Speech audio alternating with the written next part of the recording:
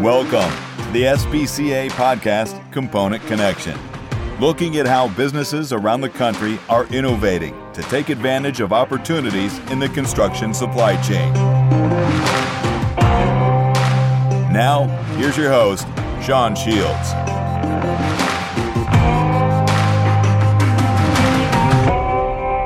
Well, welcome everyone. On today's podcast, brought to you by the Structural Building Components Association, we are going to continue our discussion with Blake and Pat Schwieters of JL Schwieters Construction near St. Paul, Minnesota. On the last episode, Blake and Pat talked about how their company progressed from a small framing business to a fully integrated framing contractor. Now, in this episode, we're going to explore how their company uses their field labor to continually evolve and improve their products, and what they're doing to expand their business with independent framers. Blake and Pat, welcome back to the podcast.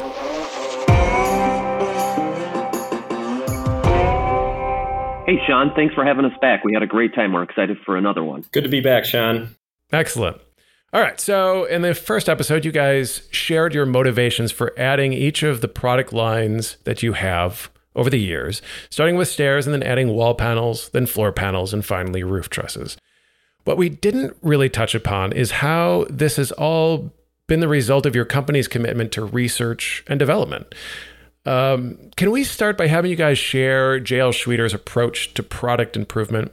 Yeah, one thing, by having both labor and materials under our control or in-house, it makes it easier for us to justify and to evaluate different items and what makes sense. And we've got this open line of communication that we value our field so much and take their input that, we really allow, the field to challenge the designers and the manufacturing people and vice versa.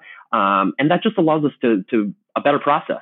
It's interesting. So, what you're saying is that you have fostered a culture where your field labor might get something and they're like, yeah, this just doesn't come together well. This doesn't work, or this creates a headache. Or on the flip side, maybe it's not a problem. They're not complaining about something you did. They see an opportunity, right? They see like, hey, if you guys could do X, that could save us 15, 20 minutes a day. Right. That's exactly how we start with this. One of the theories here is that we greenlight a lot of ideas that will cost extra labor hours in manufacturing or material or logistics or whatever, as long as we're seeing that framing cycle improvement on day one. And kind of the theory there is that manufacturing will figure out how to make it make sense, as long as we are seeing those improvements basically immediately in the field. Let's just start with the floor panels, for example. Like when you guys decided to add those, I'm sure you got some feedback from the field labor. When you add these product lines, does that idea originate with the field labor? Do they say, hey, it would be nice if you could do X? Or is it something that your manufacturing side says, or your management side says, hey, let's try this, and then you get your field labor's perspective after you try it out? Yeah, I'd say, I don't know, maybe less than 10% of the ideas are coming from like a management personnel. I'd say 90% of the ideas start in the field, and that's because they're seeing the product every day, right? So they're going to have the best perspective on, what is a good thing to build under a roof. They're going to have a good idea of what needs to be field fitted, what's going to ship well. And that's where the process starts 90+% of the time. That's a best place to start it, because what are we to tell them what we find value in? They're the ones in the trenches every day seeing it firsthand. Yeah, said another way, they're the ones who know how that building comes together, right? And so they're going to know what works and what doesn't when they see it or try it. Obviously, you've had many years to work this out, but do you have like an established feedback loop, or is it just sort of random comments? Do you have regularly scheduled meetings, or how does that work? Yeah, we do regular scheduled meetings, but what I would say first and foremost is we encourage and foster communication, that it doesn't have to go, to this person from A to B to C. We open the communication. Anybody within the company can pick up the phone and ask a question to anybody. And I guess what we really drive is like our designers are talking to our carpenters constantly. The project managers that are out on the site, the carpenters are talking to them, and they might be looking at something and kind of collaborating. And then they're like, hey, I'll bring this up and, we'll talk about this. And Or the carpenter gets a product, he sets it in place, and then thinks, God, you know what? If I could have this done a little bit differently, it'd make it more efficient. So he has the opportunity to call the designer or the project manager and say, listen, can we change this on the next run? To help encourage that, and it's just that open flow of communication that everybody has the ability to give their input, and quite frankly, everybody's input's valued. That's interesting. I mean, I wonder how prevalent it is in the overall industry that a truss designer is talking to a framer in the field on a regular basis. I would imagine that is a very small occurrence in our industry as a whole. But what you bring up is interesting, because you have the guy who I'm assuming is sitting at his desk. He's got the plans laid out in front of him, and he's looking at a truss design layout. And he realizes that, for some, whether it's a bearing location issue or a very large point load or something, if he's really stewing on that, he has the ability to call a framer and say, like, listen, I'm thinking about doing X. Like, is that going to work for you guys? I mean, are those the kind of conversations they can sometimes have? Absolutely. They happen every day, especially with you look at our commercial buildings where we're doing a one-off building, right? We're bringing that framer in significantly before we even built the manufactured product to really talk about, this is how this building is going to lay out. Here's what the corridor condition is going to look like. We feel like we can eliminate hangers if we could do this. Do you think that's a good idea? Absolutely. They typically don't want hangers, right? But we're looking at all of those really key places in the building where a small detail change is going to result in a significantly less field install difficulty or quality or something like that. And, another big part of it is site sequencing and site conditions. We're bringing that framer in and saying, on this commercial building, here's your parking lot. This is where you're going to be staging your floor panels. How many loads of floor panels can you get at once? Your roof trusses, are you setting them from north to south or south to north? I mean, we agonize over every single one of these details so that when that framer gets on site, he knows exactly what to expect. He knows when it's going to show up. And essentially, it's just a seamless production cycle.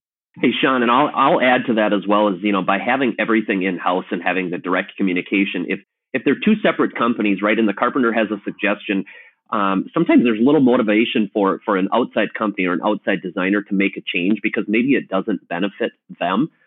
When it's all, under the same company, there is inherent motivation because, if a carpenter suggests something and he doesn't see it on the next one, well, guess what? He's got these two guys are going to continue to work for each other, so they're going to hear about it. So there's direct motivation, to make a change. If somebody suggests something and it makes sense, well, let's make the change. Let's make the impact right away. Well, you raise an interesting point, Pat, because for the independent component manufacturer, they may be a different entity than the framing contractor, but by and large, they're going to have to continue working together on that job and future jobs. So you'd hope there would be some intrinsic motivation for those guys to try to get it right and that they create a win-win scenario, right? Yeah, absolutely. You're spot on with that. We provide components to other carpenters more and more. We've always used the term like, hey, if we don't have communication with them and something's not going right on their site, they are probably talking to our customer just like their customer and telling them how it's not going right. In a sense, it's not a positive outcome for them. Well, if we keep that communication going and helping them through the pain points and making it easier, guess what? We're all three, the customer, the trade contractor, and us as a component manufacturer are benefiting in the end. And collaboratively, if we can continue to build a better product and you're reducing cycle time, you're providing a higher quality product, you're less constraints on the labor, everybody wins at the end of the day. All right, well, let's get into that a little bit. I think it's interesting that here you are a framing contractor who becomes a fully integrated contractor. So you're providing all the components. And as we were talking about your last SBCA magazine article, you guys brought up that you're increasing the side of your business that's serving independent framing contractors. So you are producing components not only for your own field labor, but you're producing components for other field labor. And I'm curious, can you talk a little bit about what's your motivation for doing that? And how does that change how you do things? Because again, the field labor isn't in-house. Yeah, so a couple of things had to come together to make that work. Number one, we had to have the manufacturing capacity, and now we do have more manufacturing capacity than what our field labor can put away. Step two to that formula was, it is driven by market necessity. We're seeing unprecedented home sales, really puts builders in a place where every day of cycle time is improving. Now that you're working with framers that are not within your company, how do you change things, or do you operate the same? So we find that the approach is a little bit different. And, the way I'd explain it is that all wall panels aren't created equal. And we talked about this in the previous podcast, but, our system is a result of years and years of iterative improvement.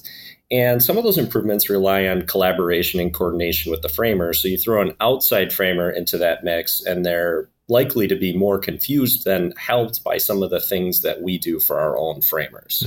So how are you addressing that? So that's where we put a person in charge. We started a new role where their entire job is managing our component business. And we're just putting more resources towards that, where we're trying to handle the communication portion the same way that we handle our inside business, which is engaging the framers frequently on every job that we are doing. We don't just send product and never talk to the guys. Even if we don't hear complaints, we're going out there and asking preemptively, how is this product going together? Do you understand, the way that we sequence these bundles? Is, the offloading process, how is that going? We get into all those nitty-gritty details because, like Pat mentioned, at the end of the day, if our product doesn't go together well, they're talking to our customer and saying, hey, JL Schwieters really doesn't get it. I would prefer to go back to stick building. Well, I suppose you guys have the added benefit of you kind of know the right questions to ask the framers, right? Because it's the same questions that your framers will ask of you. So I'm curious, for the independent component manufacturer who's listening to this, what lessons do you think that they can take away from what you guys do? I mean, what should they think about doing with their independent framers? And hopefully that's a little fresh in your mind just because you're going through this process right now. Yeah, I would kind of back up a little bit. When we put a new person in this role, kind of a project manager, we were very selective on what we wanted to do. Jeremy is the person that's in this position, and he's got extensive background. He was a designer, one of our hire designers for many years. He also managed the shop at one time, so he understands, and he was a carpenter as well. So he understands the entire process. From that standpoint, going out to the sites and being there to help the independent contractors, making it a success for them is kind of our goal. So by him, showing them the little things that we have learned over the years, and Blake had mentioned, we're not going to throw everything at them right away to confuse them. It's like, hey, let's start with the basis. Let's get this job. Let's get this first one, all of the wall panels set in order that they're not having to set them off to the side because they grabbed the wrong bundle or anything like that. Let's start with the simple things and then just continue to build upon that. So start small, have some initial conversations, try one thing, and then build upon that success. Yeah, for sure. I guess, if you start with one thing and make it successful, right, it's going to make the next thing a lot easier. If you start with 10 different things and 3 of them are successful and 7 of them fail, the product itself is just destined to have some hardship. So start with the small things, make them home runs, and just build upon that momentum. And you really get the support from the independent contractors as well. Excellent. Well, Pat and Blake, thank you so much for being on the podcast. Thanks, Sean. It was great. Yeah, thanks, Sean. Thanks for having us. We'd love to do it again sometime. Well, if you've enjoyed what you've heard, please give this podcast a favorable rating and share it with others. Also, consider subscribing to SBCA's Component Connection podcast on whatever platform you use most. That way, you'll immediately know when we publish our next podcast. This has been a Component Connection podcast brought to you by SBCA. If there's a topic you'd like us to cover in a future episode, send it to podcast@sbcacomponents.com.